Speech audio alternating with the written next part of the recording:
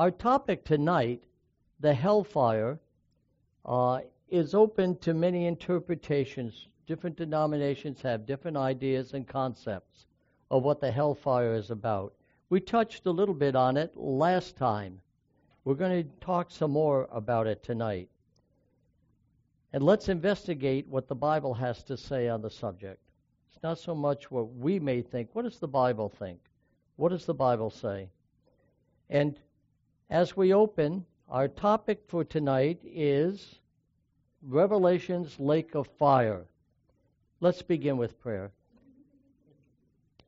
Heavenly Father, as we explore this subject tonight, we pray for an outpouring of the Holy Spirit. We know the devil doesn't like us discussing this subject. He'll do everything to prevent it. But Lord, we pray for your Holy Spirit to guide us, lead us. In Jesus' name, amen. A salesman noticed that the lady beside him was a little bit different. He couldn't quite put his finger on it. She looked like a very pretty lady, and she was dressed well. And before long, they began to talk back and forth, but there was something different about her. And finally, as they began to talk and they began to swing around to spiritual topics, he said to her, what church do you attend?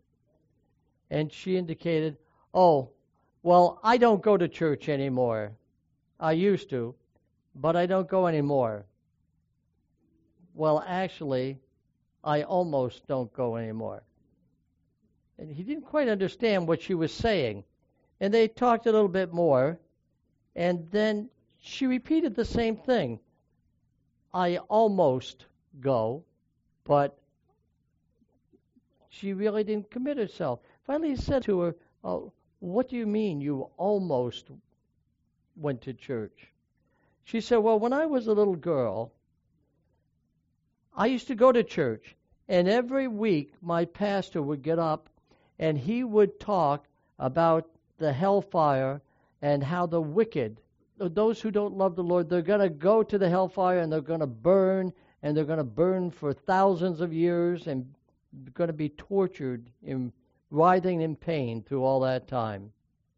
And as she thought about this and listened to it week after week, she said, what kind of a God is it who would torture people that length of time?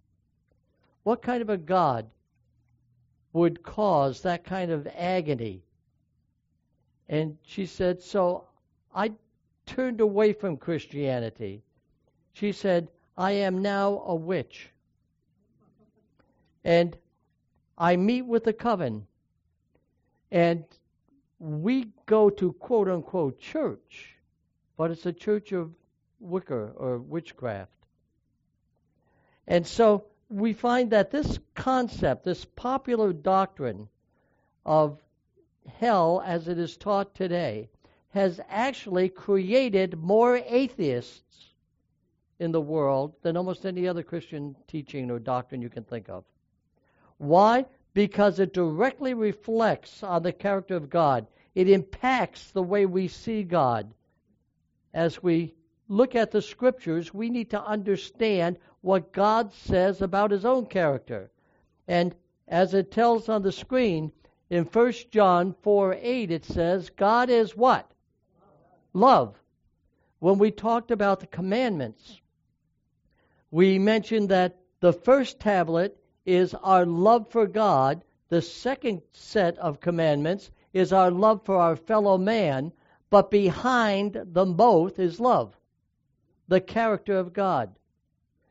The reflection of the modern concept of hell has a tremendous impact upon the way we view God, and that in turn impacts on how we view one another. Peter wrote, the Lord is not willing that any should perish, but that all should come unto repentance. God wants everyone to be saved. Now catch that, because that's an extremely important subject. God wants everyone to be saved. But He does honor our power of choice. And as we look in our text for tonight, I want to go to Matthew 10:28. And notice what it says. It talks in here about, well, let's read it. And do not fear those who kill the body, but cannot kill the soul, but rather fear Him who is able to destroy both soul and body in hell. Here again, we go back to the word fear. We are to respect the one who is capable of annihilating us, who is capable of our being out of existence forever. But does that mean that God wants us to be destroyed? No. For one thing, notice it says, don't be afraid of those who can kill the body, but they can't kill the breath of God, the Spirit of God. ISIS can take your life, slit your throat.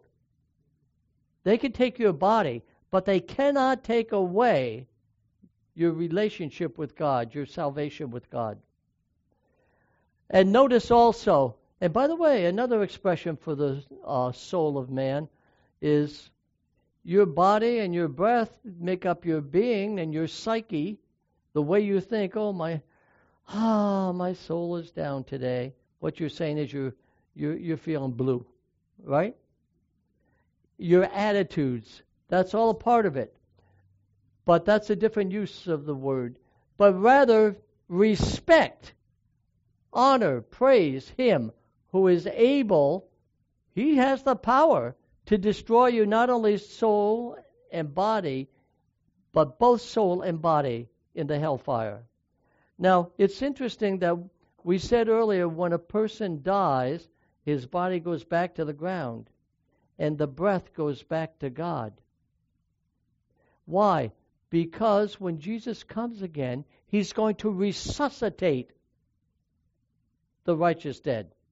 And later on, He even resuscitates the wicked for their resurrection, as we learned of the two resurrections. But at the final execution, when the body of the wicked is destroyed, God doesn't even take their breath back again. He doesn't take the breath back. Even their breath is destroyed with their body in the second death. You see.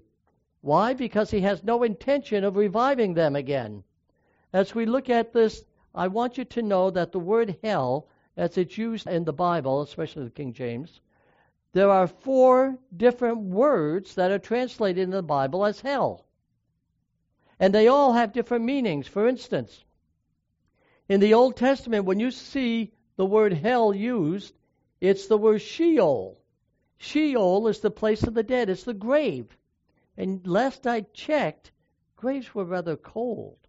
They're not hot, unless you're near a volcano or something. But the grave is cold. So how can they burn in the grave? Okay? In the New Testament, there are actually 3 words that are used. The first one is Hades. That's the most common word. People say, oh, it's hot as Hades in here. You better get a sweater on. Because Hades is not cold. Hades means the same thing that Sheol does. It means the grave, you see. And then there's another word that's only used once in the Scriptures. That's the word Tartarus. Tartarus simply means outer darkness. When the devil was cast away from the presence of God, he was cast to outer darkness. You know, to be separated from God is in itself hell. And so that's only used once, and Peter is the one who uses it. But outer darkness, last I knew, outer space is kind of chilly out there. So that can't be what he's talking about, consuming people. All right. The last word is Gehenna. Gehenna simply means the fires of the valley of Hinnom. And every time this word is used, it's used in reference to the end of time. when the final consumption of the wicked. So, it's talking about at the end of the 1,000 years. So, the hellfire is not burning now and won't be until the end of the 1,000 years when the wicked are consumed.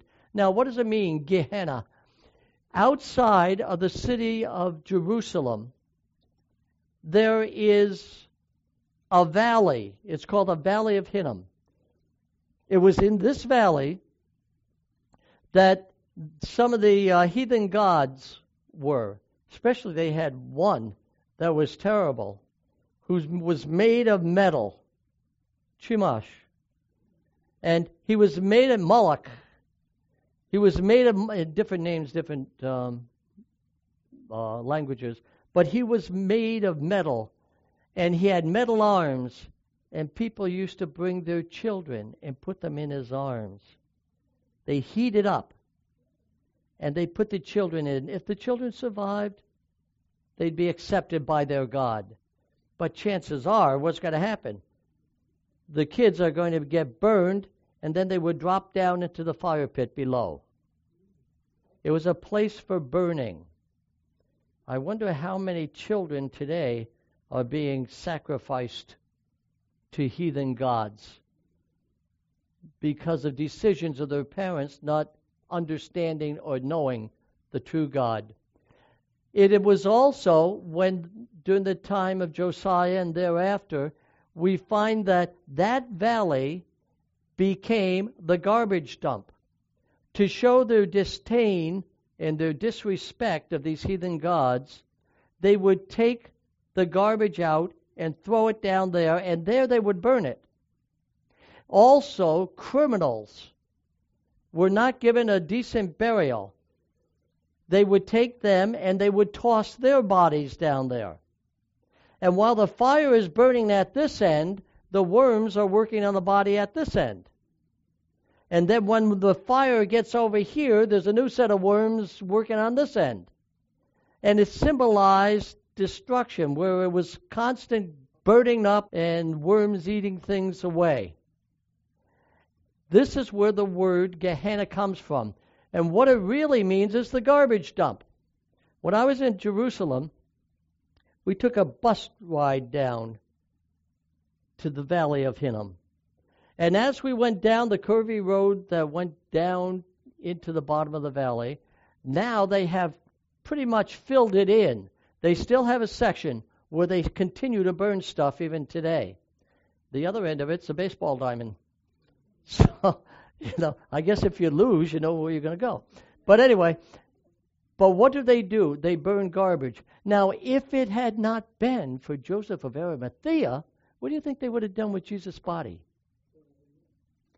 Cursed is the man who dies on a tree, speaking of the cross. If he was accursed by God, they would have dumped him into the Valley of Hinnom. But the scripture says, I won't see my Messiah or my son die see corruption and to be consumed in hell. This is the hell he's talking about. This is the hot hell. And this hot hell is what the Bible talks about. When Jesus comes back, he's going to burn up all the garbage of the world. The air pollution, the earth pollution, the ground pollution, and even the people pollution that may be accompanying it. Now, notice these 4 words are mentioned in the scriptures, and because of the fact that people don't understand that there are more than one word for hell, they sometimes will get strange interpretations of what hell is. Most of the time in the Old Testament, and pretty much all of the Old Testament, whenever it's used in reference to the grave. And we find that there are graves today. When a person dies, they go down into the grave, where they sleep or they rest until they wake up to one or the other of the resurrections. In Matthew 13:39, it says that the harvest is the end of the age. Jesus talked about a parable where he talks about the wheat and the tares. And as we look at that parable, it's Matthew 13:36. Jesus says that the parable of the tares of the field, and he explains that he is the one who sows the good seed. He's the farmer who sows the good seed. That's the Son of Man. The field is the world. The good seed are the sons of the kingdom, but the tares are the sons of the wicked. And we find that as a result of this, something has to be done because the good and the bad will come up together. Sometimes they look quite alike. You could have pastors who are really tares. You could have deacons, elders, deaconesses who are tares, but yet they look like they're wheat because tares do look like wheat. And obviously, a person could go through and rip up the tares, but if they do, they got to be careful that they don't pull out the wheat in the process. So what does the parable teach us? It says that he will let them continue until the time of the harvest. Now, in the time of the harvest, as you look out and you see all these tares mixed in with the wheat, you may say, God made evil as well as good. No, he made the good. There are those who have chosen to be evil. And we find that as he looks at the harvest at the end of the world, or the end of the age, as it says here, he says, an enemy has sown these evil seeds. I talked about the Nicolaitans last Saturday. The Nicolaitans, Nicholas started off good as one of the 7 deacons. But after a while, his teaching began to lead people astray. So it is possible that we can actually look good on the outside, but lead people astray. And finally, at the end of the world, what would happen? The tares would be gathered up to be burned. The wheat would be taken into the kingdom. This talks about the time of separation when Jesus comes. The tares will be gathered together for a future burning, while the righteous are gathered together to go to be with the Lord. Notice what it says in 2 Peter 2:9. The Lord knows how to deliver the godly out of temptations and to reserve the unjust under punishment for the day of judgment. Now notice, it says that they are reserved. The unjust are reserved. Where are they reserved? In their graves. They're reserved there for their final destruction. As we look further, it says in John 5:28 and 29, do not marvel at this, for the hour is coming in which all who are in the graves will hear his voice and come forth, those who have done good to the resurrection of life, those who have done evil to the resurrection of condemnation. By their fruit ye shall know them. You see, we are saved by grace, but we are judged by our works, whether or not those works come from a true faith or from a tare type faith. Notice in the chart here, the first resurrection is at the second coming of Jesus. The second resurrection is when the holy city descends, and we find that the dead who have died with their evil thoughts and intents, they come up to take possession of the holy city, thinking that they can actually do it. But in reality, they cannot. The Lord has made it very clear to us that there is a hellfire. A lot of times people say, well, there's no such thing as hell. There is a hellfire. The Bible talks about it. But it's not burning down in the middle of the earth right now. It's going to burn at the end of the 1,000 years, and it's going to burn on the surface of the earth. It's not just a fantasy. Well, some people have also said, well, is it true that the devil has horns and a tail, and he's red, and he's in charge of hell. Number one, the devil was the beautiful angel at one time. He's very intelligent. When he appeared to Jesus, it doesn't sound like he appeared with horns and tail. He appeared as a beautiful angel.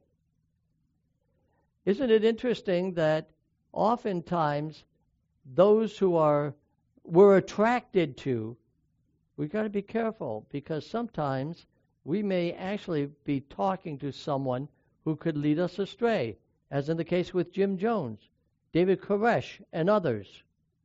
And we find that concept of the devil with horns and tail and red, if he ever came to you, you say, oh, you're the devil, get out of here.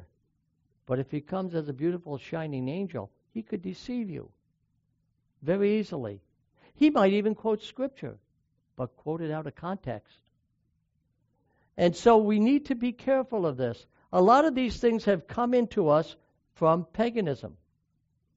That concept of the devil having horns and so forth, that was attributed to Nimrod in the ancient religions. And some of that has crept in recent centuries. Notice what it says in 2 Peter 3:7. It says, but the heavens and the earth which are preserved by the same word are reserved for fire until the day of judgment and perdition of ungodly men. Notice it says there that the heavens and the earth are preserved until the end. Why?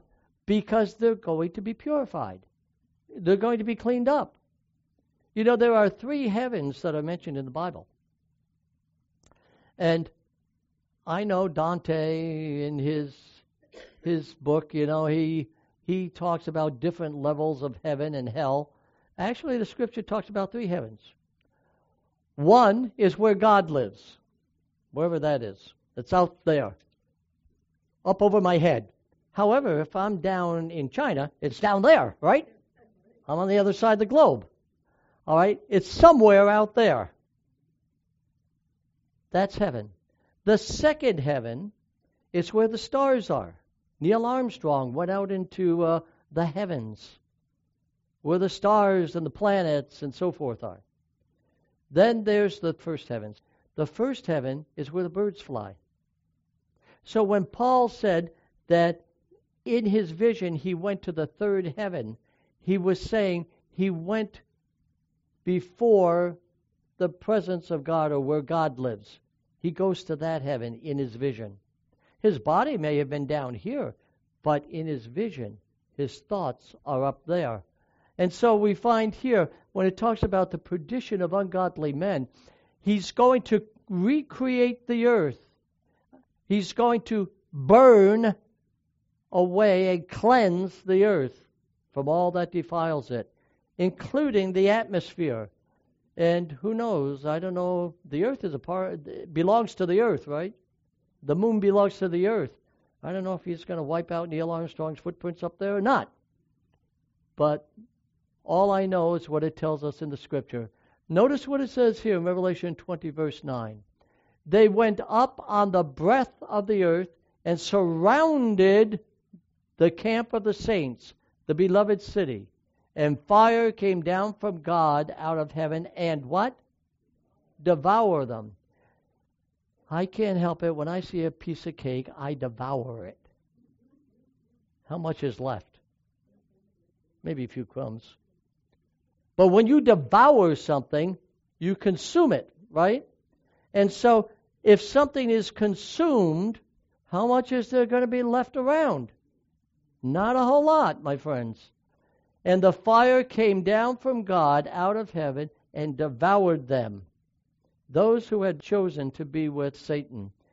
Adolf Hitler and Joseph Stalin, 2 individuals who are regarded as probably the worst villains in modern times, at least.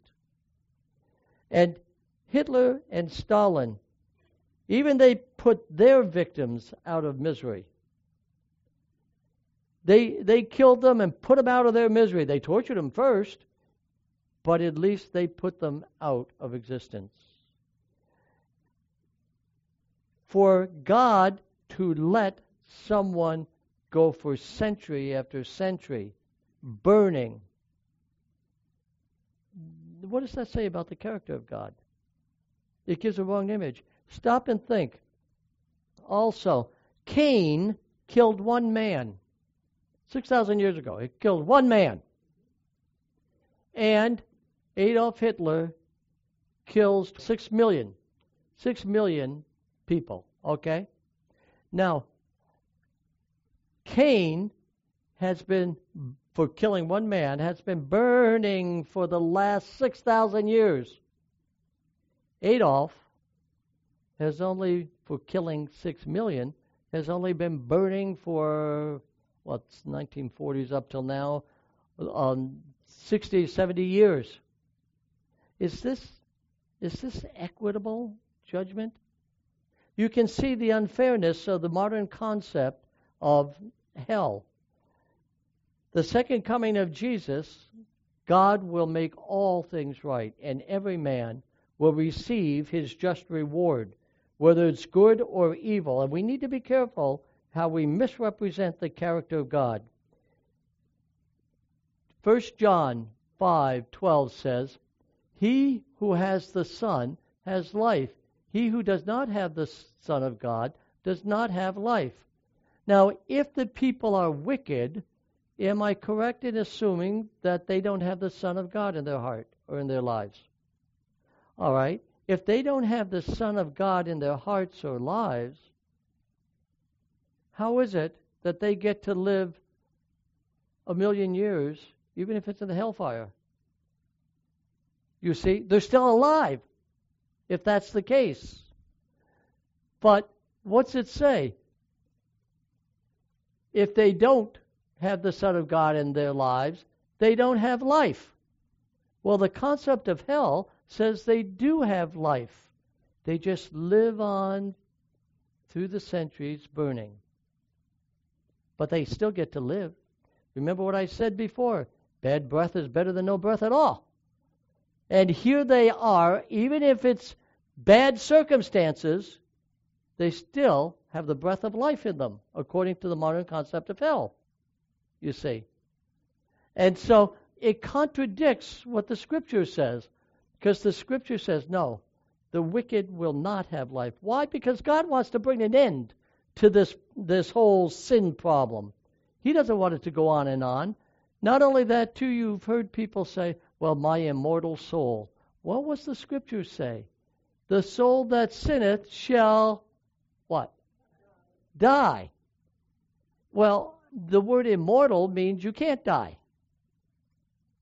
Now, immortality is what God will give us when Jesus comes back. Snap of the finger, the blink of the eye. Those who come up out of the grave, they will be transformed. Those who are alive when he comes and are righteous, they will be transformed. They will receive immortality. But the Scripture tells us that there's only one who's immortal, and that's God. And when he comes back, then he shares that immortality with us. But the wicked, whether they're in their graves or alive when Jesus comes, they'll die, which means they can't be immortal. And not only that, too, but in the second resurrection, when they come up, they're going to die again. So the wicked never have immortality. But yet there are those who teach that and preach that. How many funerals have you ever been to where the preacher preached anybody to hell? Have you ever noticed everybody gets to be preached to go to heaven? Even when you knew they were real rascals, they still made it. There was only one funeral I've ever been to. It was in Michigan, in a city that's within 1,000 miles of here. There was one fellow who lived kind of a rough life, but he gave his heart to the Lord, and I believe that he had a true conversion experience. But when his pastor would come to see him, he would say, you know, Pastor, you're not telling the people the truth about death and about hell. And Pastor, you have an obligation to tell them the truth, because Their future is based on what you are telling them. And the pastor did not like it. And finally, when the man died, the preacher, when he got up to give the funeral talk, he said, well, I hope John repented, because the way he was going, I can't guarantee he's going to make it into the kingdom. He didn't use the word, but what were the alternatives? He was preaching him to warmer climates, you see. But that's the only one I've ever been at. And this is a man I believe will be in the kingdom. But he preached him to other areas. And yet, others, they preach into heaven. Look at Romans 6:23. The wages of sin is death. It's not eternal life in a burning fire. And as I mentioned before, the devil is not in charge of hell. He's the chief log in the fire. Okay? Now, in Revelation 20, verse 14, it talks about what happens after the 1,000 years has passed. It talks about the second death. What will happen in the second death? Let's investigate that a little bit further, because we explored it in general up to this point. Let's see what Ezekiel says. In Ezekiel 28, verse 18, therefore I brought fire from your midst. It devoured you, and I turned you to what? Ashes upon the earth in the sight of all those who saw you. Who are the ones that saw them? Not only the other people that are burning, but also the people inside the city. They can see through the glass. I mean, the transparent walls. And notice, the fire comes down in the midst of them. Quite frankly, I wouldn't be surprised if they start burning from the inside out, from the wickedness of their hearts. But I can't prove that, so don't hold me to it.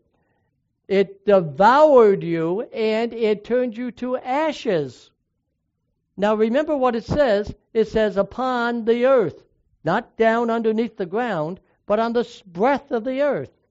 Why? Because if it turns you to ashes, that implies that there's nothing left. You go back to the elements that you came from. In plain words, death is the reverse of creation. And finally, when the Lord opens the door to let the saints go out into the new earth, they're walking on the same carbon and calcium and whatever elements that you went back to. They're walking on what was once ashes of the wicked. They will be no more. Look at Malachi 4, 1 through 3. For behold, the day is coming, burning like an oven, and all the proud, yes, and all who do wickedly shall be as stubble. And the day which is coming shall burn them up, says the Lord of hosts, that will leave them neither root nor branch. You shall trample the wicked, for they shall be ashes under the soles of your feet on the day that I do this, says the Lord of hosts. The root and the branch. Satan is the root of all evil. And those who practice his lies are the branches. Remember, Jesus said that he was the root and the vine, and the branches were the believers. The same thing with Satan. He's the root of all evil. And those who follow him are following his example. Look in Revelation 21, 3 and 4. And God will wipe every tear from their eyes. There shall be no more death, nor sorrow, nor crying. There shall be no more pain, for the former things are passed away. Oh, praise God, when all the wickedness and sorrow. I have done so many funerals. I'm ashamed to say I've probably buried as many, if not more people, than I've baptized. And that's not the way the preacher is supposed to go. He's supposed to go the other way. But there are so many people that I know that I've had to lay to rest, quite frankly, including my own mother and father and stepmother and mother-in-law and father-in-law. I'm getting tired of funerals. What about you? Every time I do one, you'd think by now I'd get used to it, but I don't. It still bothers me. Every time I do a funeral, it affects me. Notice what it says. Affliction shall not rise again the second time. This is the reason why God is taking so much time to make sure that all questions are answered. You know, each night we take up questions. And believe me, I do my best to try to make sure that all the questions that come in, we answer. Because you probably had a reason for asking it. And I want to clarify it in your mind so that you don't have to ask it again, right? And this is what God does. I don't know what's going on up in heaven. I don't have privy to that book of life. I don't know whose name is in it. I haven't peeked in it.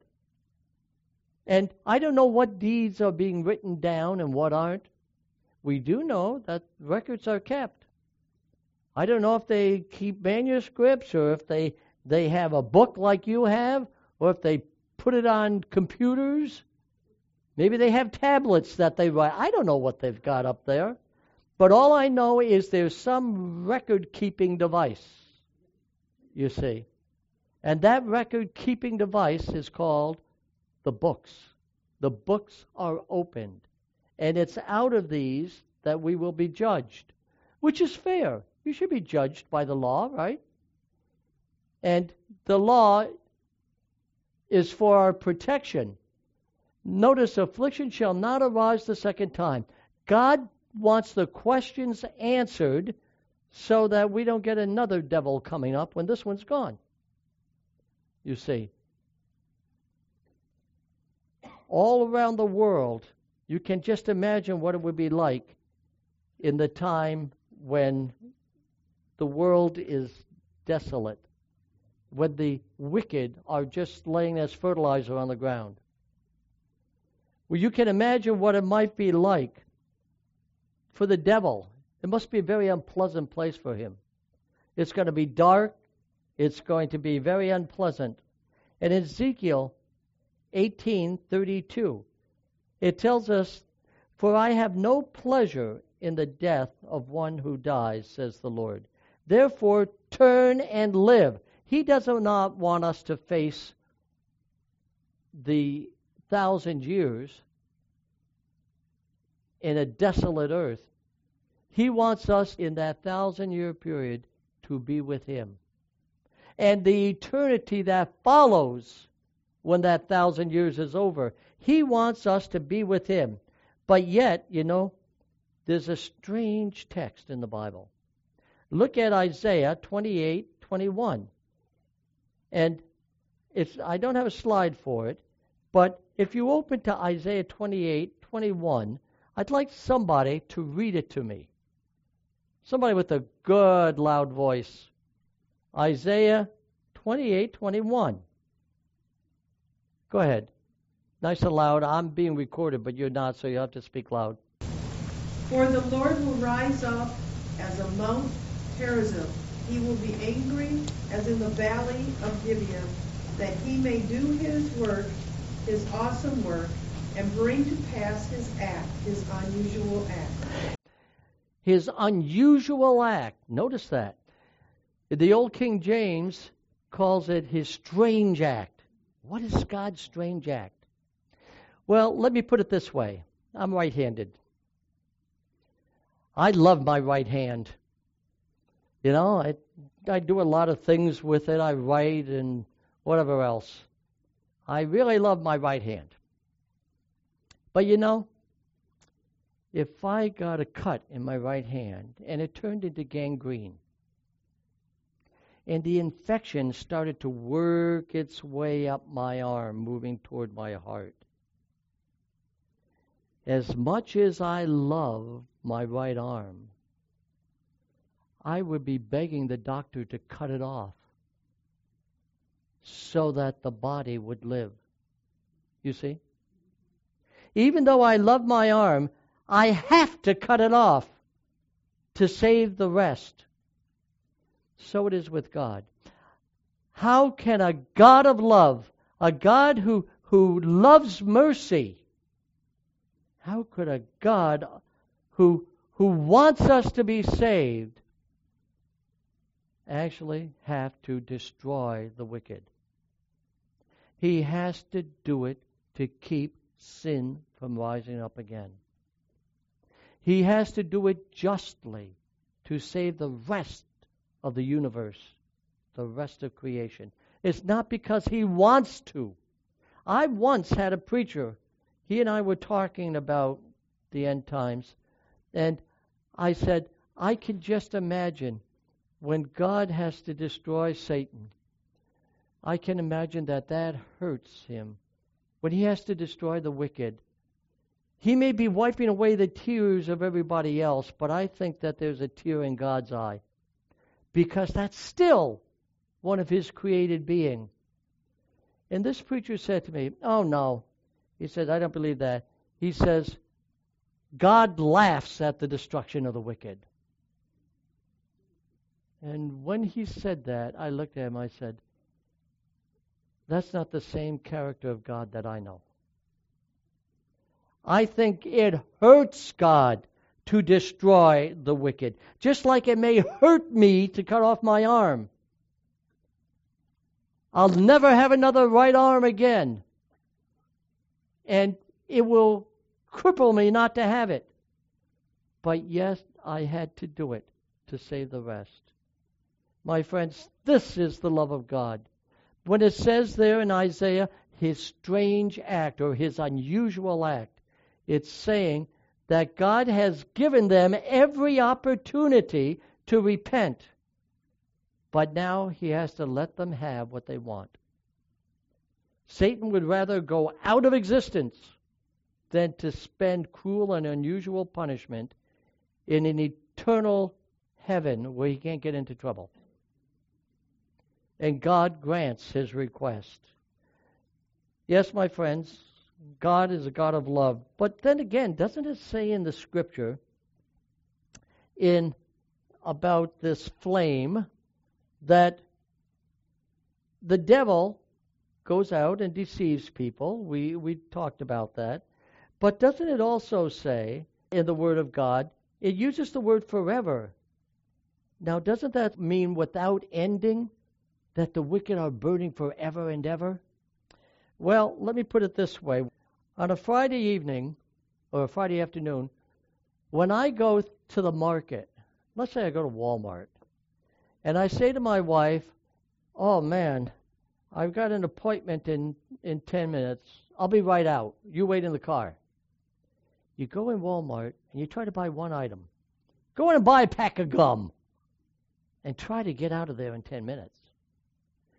You get in this big, long line, and you wait, and you're all very patient. You wait, and finally, when you get out to the car, my wife says, I thought you were only going to be 10 minutes. What took you so long? And you say, oh man, I was in that line forever. You see, that is actually the biblical meaning of the word. The word forever is an unspecified period of time. What does it actually mean? It means until life lasts. That's really what it means. And for the righteous who have received the gift of immortality, their forever is unending. But for those who are burned in the fire, how long is their forever? As long as it takes for them to be consumed. Now let's check that out a minute, just to make sure I'm not bending that out of shape. You can check in your scriptures. In 1 Samuel, the first chapter, verse 22. 1 Samuel 1:22. Here it talks about Hannah. And Hannah had a little boy by the name of Samuel, which she brought to the temple for Levi to raise. And in the temple, she dedicates him to the Lord. And she says he will, and if you look at verse 28, it says that he will be dedicated to the Lord as a priest forever. Well, Samuel's dead. He's still not serving as a priest, you see. And then what about Exodus 21? If a Hebrew slave who had the opportunity to be free, but he didn't want to go free, he'd go over and his master would take his earlobe and punch a hole in it. This is piercing your ears. He went over and punched a hole in it. And what did that mean? That he would be a slave forever to that man. He was going to be perpetually a slave to that man. Well, the thing is, that slave died. Is he still a slave to that master? No. Let's look at another experience. Sodom and Gomorrah. It says in 2 Peter 2:6 that Sodom and Gomorrah were turned into ashes. But yet it talks about the smoke of Sodom and Gomorrah going up forever. Well, folks, I went swimming. I can't say swimming. I went floating in the Dead Sea. Sodom and Gomorrah are supposed to be down in that Dead Sea somewhere. And I looked all around. I didn't see any smoke coming out of that water. You see. Sodom and Gomorrah were destroyed by fire. That fire went up until everything was consumed. You see. And then the fire went out. Now, you may think unquenchable fire. Anybody a fireman in here? I guess not. What is an unquenchable fire? It's not a fire that can't go out. It's a fire that can't be put out, you see. There are some fires that are just so hot, it seems like the more water they throw on it, it's like throwing gasoline on it. They can't put it out. That's an unquenchable fire. A fireman will tell you that. So what do? They try to contain it by making all the buildings around it wet, and then they sit back and they let it burn till it runs out of fuel. It may be an unquenchable fire, but it will go out when it runs out of fuel. And so it is with the hellfire. When all the wickedness is burned up, all the garbage in the garbage dump is burned up, it will run out of fuel. And Satan, of course, will be the last one. His wickedness is so great, he will burn day and night until it is all consumed. Outside the city of Jerusalem, not only was it the valley of Hinnom, a place for the wicked to be burned up, it became a symbol of what would happen to those who chose not to follow the Lord. It has come down through the ages to mean that. Jesus and his disciples understood that. He understood also about Lot and his wife.